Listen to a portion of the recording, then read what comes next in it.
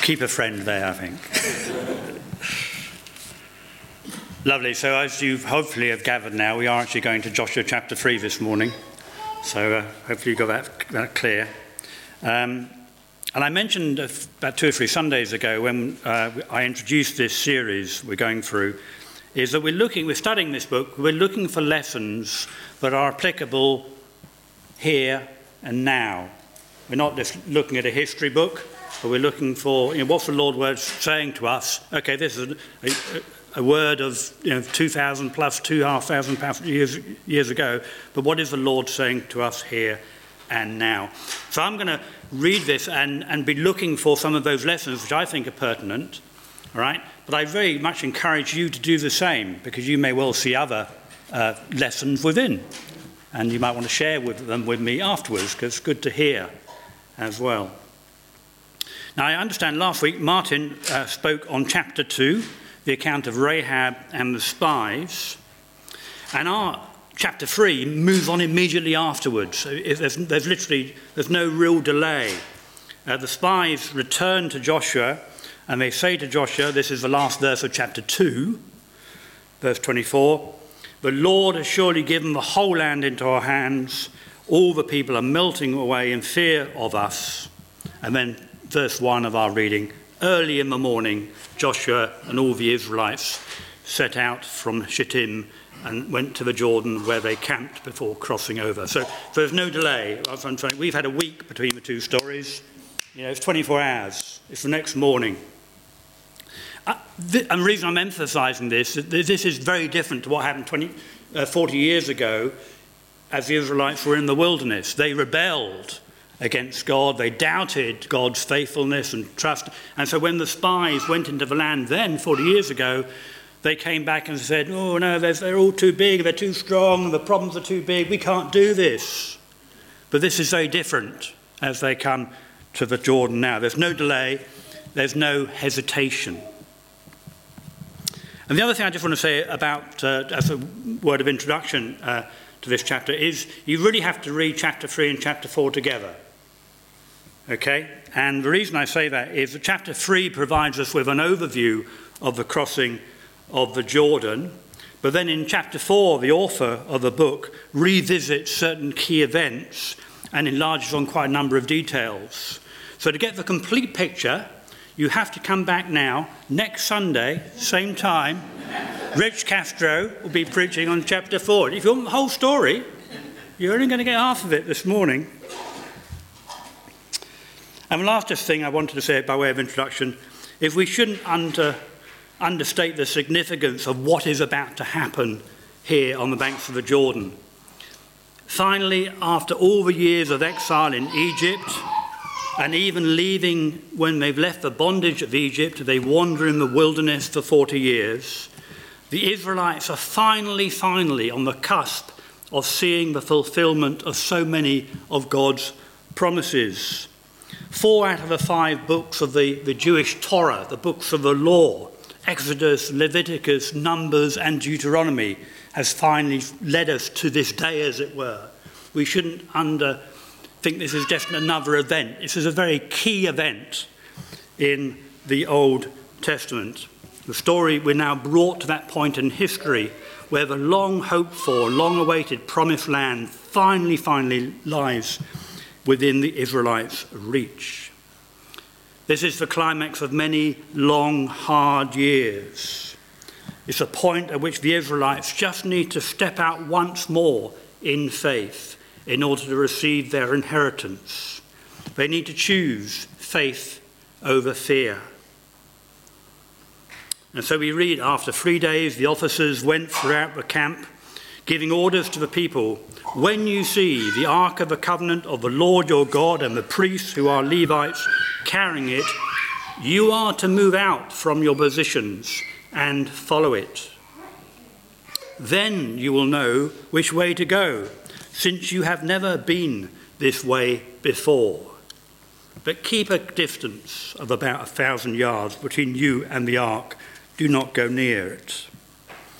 It's quite clear that neither Joshua, nor the priests, nor the people know the exact way they should actually go in order to cross the Jordan. But it's also quite clear from the text that that doesn't matter. All they're being asked to do is to follow the Lord their God. Now the ark is mentioned 16 times in chapters 3 and chapters 4, and it represents, like, as it were, the throne of God, where God rested in the tabernacle, we read in Exodus 25. And God was understood as to be enthroned, as it were, between the cherubim, which were on top of the ark.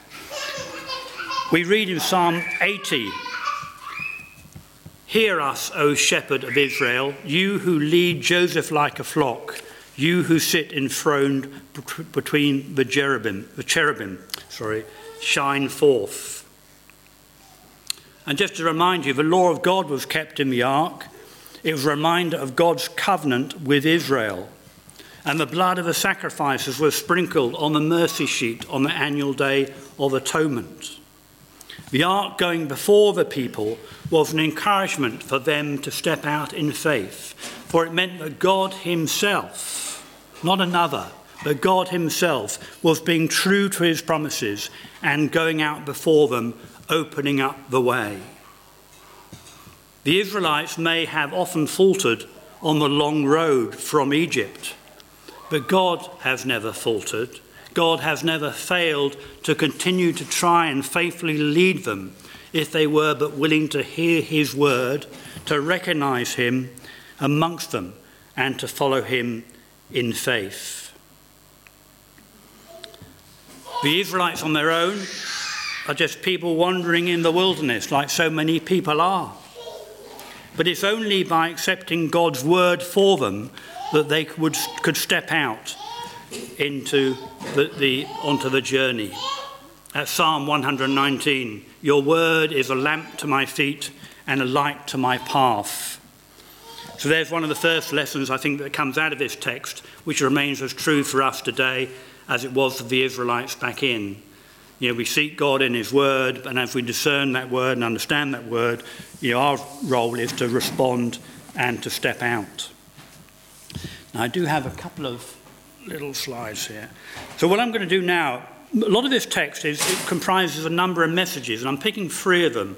There's first of all a message of Joshua to the people, and then there's a message of Joshua to the priests, and then there's another message of Joshua to the people. I'm just going to pick up on these 3. There's a couple of other conversations in the text, which we don't necessarily have time for this morning. And this is the first one. Verse 5, Joshua told the people, "Consecrate yourself, for tomorrow the Lord will do amazing things among you." This was both an order and a promise. And the fulfillment of the promise depended on their obedience to the order. Some of God's promises are unconditional, and all we have to do is believe them. But other promises require that we meet certain conditions. And this is a conditional one: consecrate yourself. If the experience on Mount of Israel, on Mount Sinai, was the pattern, to consecrate oneself meant that you bathed and you changed your clothes, and that you really devoted your time and attention to the Lord. In the Bible, the imagery of washing one's body and changing clothes symbolizes making a new beginning with the Lord. Sin is often pictured as defilement, as dirt, and God has to cleanse us from it before we can wholeheartedly follow him. For example, Jacob made a new beginning with the Lord when he returned to Bethel, and he and his family washed themselves and changed their garments in Genesis 35. And after King David confessed his sin, he too bathed, changed his clothes, and only then, we're told in 2 Samuel, worshipped the Lord. And this image of being cleansed is imagery that is carried across to the New Testament. We find it in a lot of Paul's writings in Corinthians, Ephesians, and Colossians. For again, in the Old and the New Testaments, we hear again and again and again the call for God's people to be holy, because we are told God himself is holy. You'll probably well know this quotation of the Old Testament that the Apostle Peter put in his letter. But just as you who called you is holy, so be holy in all you do. For it is written, be holy because I am holy.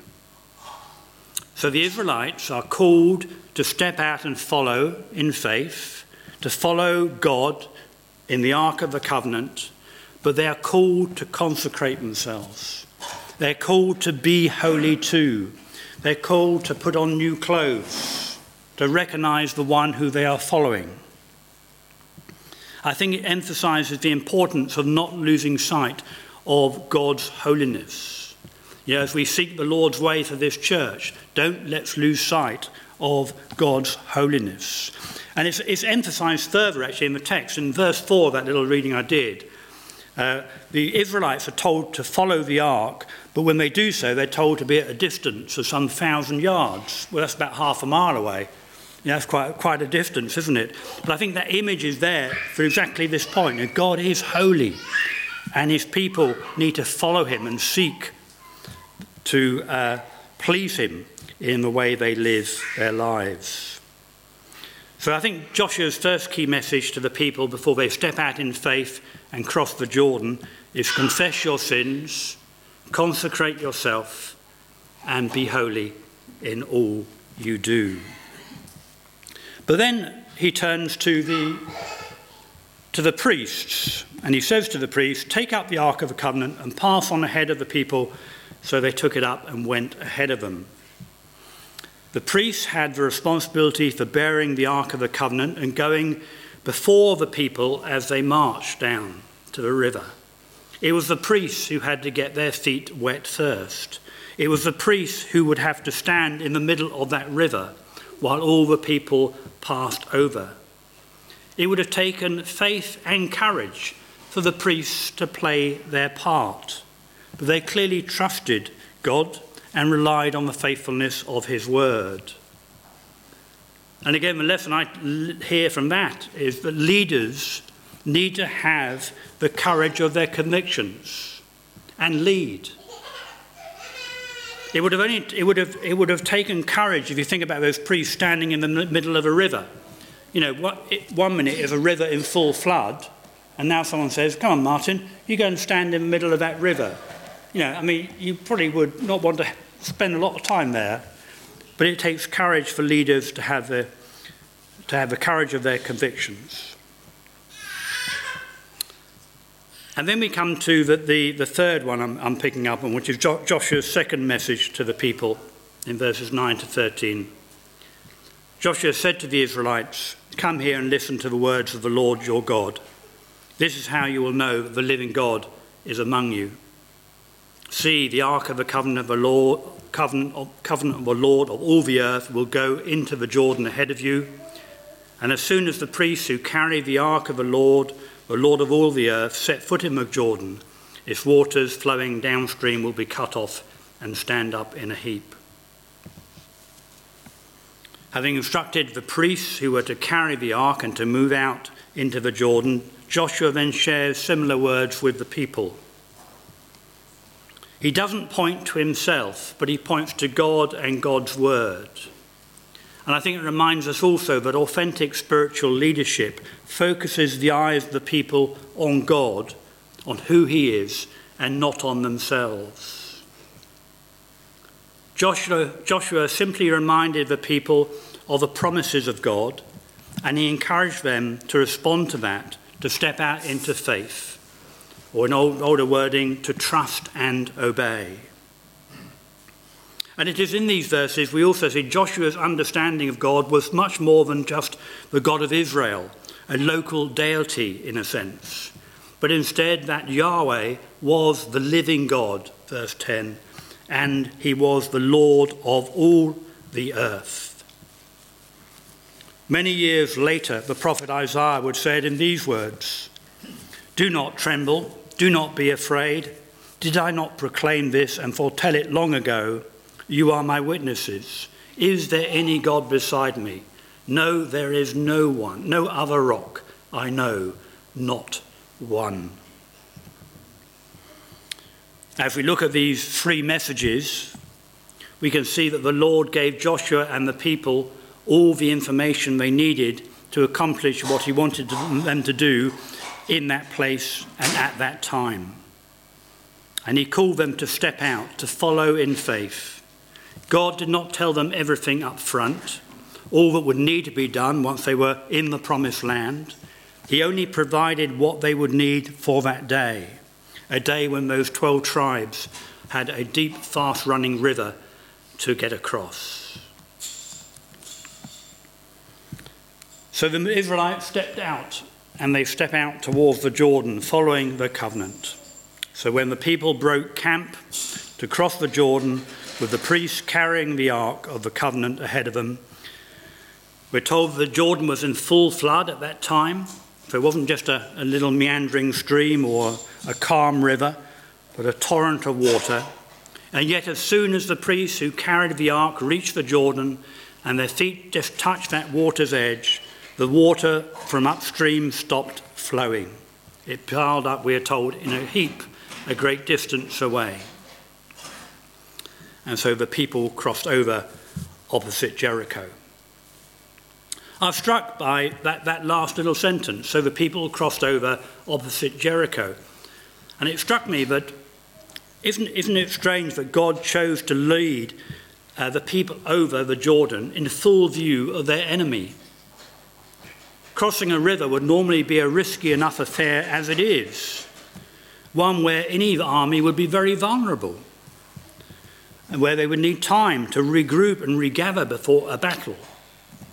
But I think in this we are reminded once again, God's ways are clearly not our ways. We were told that at this time of the year the River Jordan was in flood, it more impassable than usual. But as soon as the priests bearing the ark put their feet into that river, the water stopped flowing and built up. Unless we too are willing to step out in faith, which goes right back to verse 3 of chapter 1 of Joshua, willing, as it were, to get our feet wet, we're not likely to make much progress in living fruitfully for God. Each step those priests took opened the water before them until they were standing in the middle of that river on dry ground.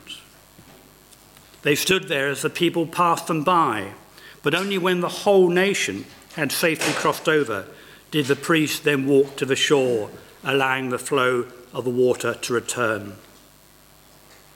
God, who goes before us to open up the way, is the same God who stands there in the breach as well and ensures we can all make it safely across. The crossing of the River Jordan is not a picture of the Christian dying and going to heaven, I don't think, contrary to what is said in some songs. The crossing of the Red Sea, 40 years earlier, does picture the believer being delivered from bondage of sin. But the crossing of the Jordan pictures the believer taking hold of the inheritance which they are offered by God in Christ. In this sense, Joshua is a type of Jesus forerunner. Even his name means the same, the Lord saves. It is Jesus Christ. He is the one who has not only liberated us from the bondage of sin, but it is he who now leads the people into their inheritance, if they would but step out in faith and follow him. The Apostle Paul wrote in 2 Corinthians, "No eye has seen, no ear has heard, no mind has conceived what God has prepared for those who love him." What a tragedy it is when people, God's people, fail to claim their inheritance and just wander aimlessly through life like Israel wandered for those 40 years in the wilderness. Personally, I've found that we can never stand still very long in the Christian life. We always have a choice before us, a choice to make, either to move forward in faith or go backwards in unbelief. So now I'm just going to try and summarise some of the lessons I think that are in that text. which are relevant for us here in this time. The first one is very obvious, isn't it? The first one is, again, another reminder, as we've had in the other chapters, that we've got to be willing to step out in faith, not to just hold back in doubt or fear just because, we worry about too many things. There's that repeated call, wasn't there, in Joshua chapter 1, be strong and courageous, be strong and courageous. It's God's call, not just to Joshua, it's God's call to the people, to the Israelites. And there's also very much here a strong reminder that all would-be followers of God need to always be mindful of the holiness of God. I think it's a warning never to be casual about the awesome nature of the one we follow, and that it is incumbent on us in Christ to seek his holiness in our own lives. Within this text, there's still very clearly an ongoing reliance on God's word. And the Lord promises to go before his people. He promises to lead them on the road. It is one that only he knows. He knows we haven't walked upon it before. But also, like the manna in the desert, God's provision is for the next step. We trust him for the whole journey, but he shows us where to put our feet next. We step out and we trust. We trust him for what will come next, which is where the Martin Luther quote, I think, is quite a nice one. God asks us to put our feet on the staircase in this example, I think. He doesn't tell us, where we're going to be going on the journey, but we know where we can trust him. When we too are faced by what we think is an awesome challenge, like trying to get an army across a river that's in full flood, we need to set our eyes on the one we profess to follow, the Lord who saves, and to not be frightened into immobility and inactivity by something that looks impossible for us. So those are just some of the items that I see in the text. I hope you might also have managed to pick out some yourself that are of use to you. So don't forget, next week you have to come back for part 2 of the River Jordan crossing. Well, it is a series after all, so there we go. Let us pray.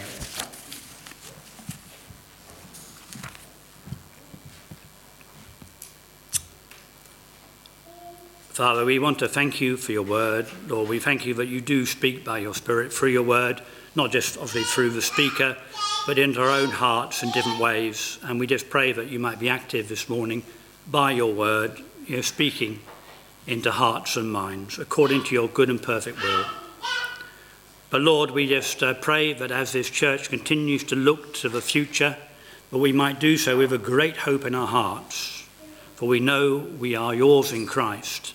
We know you are the Almighty God, and therefore we pray this day, Lord, lead us, we ask. In Jesus' name, amen.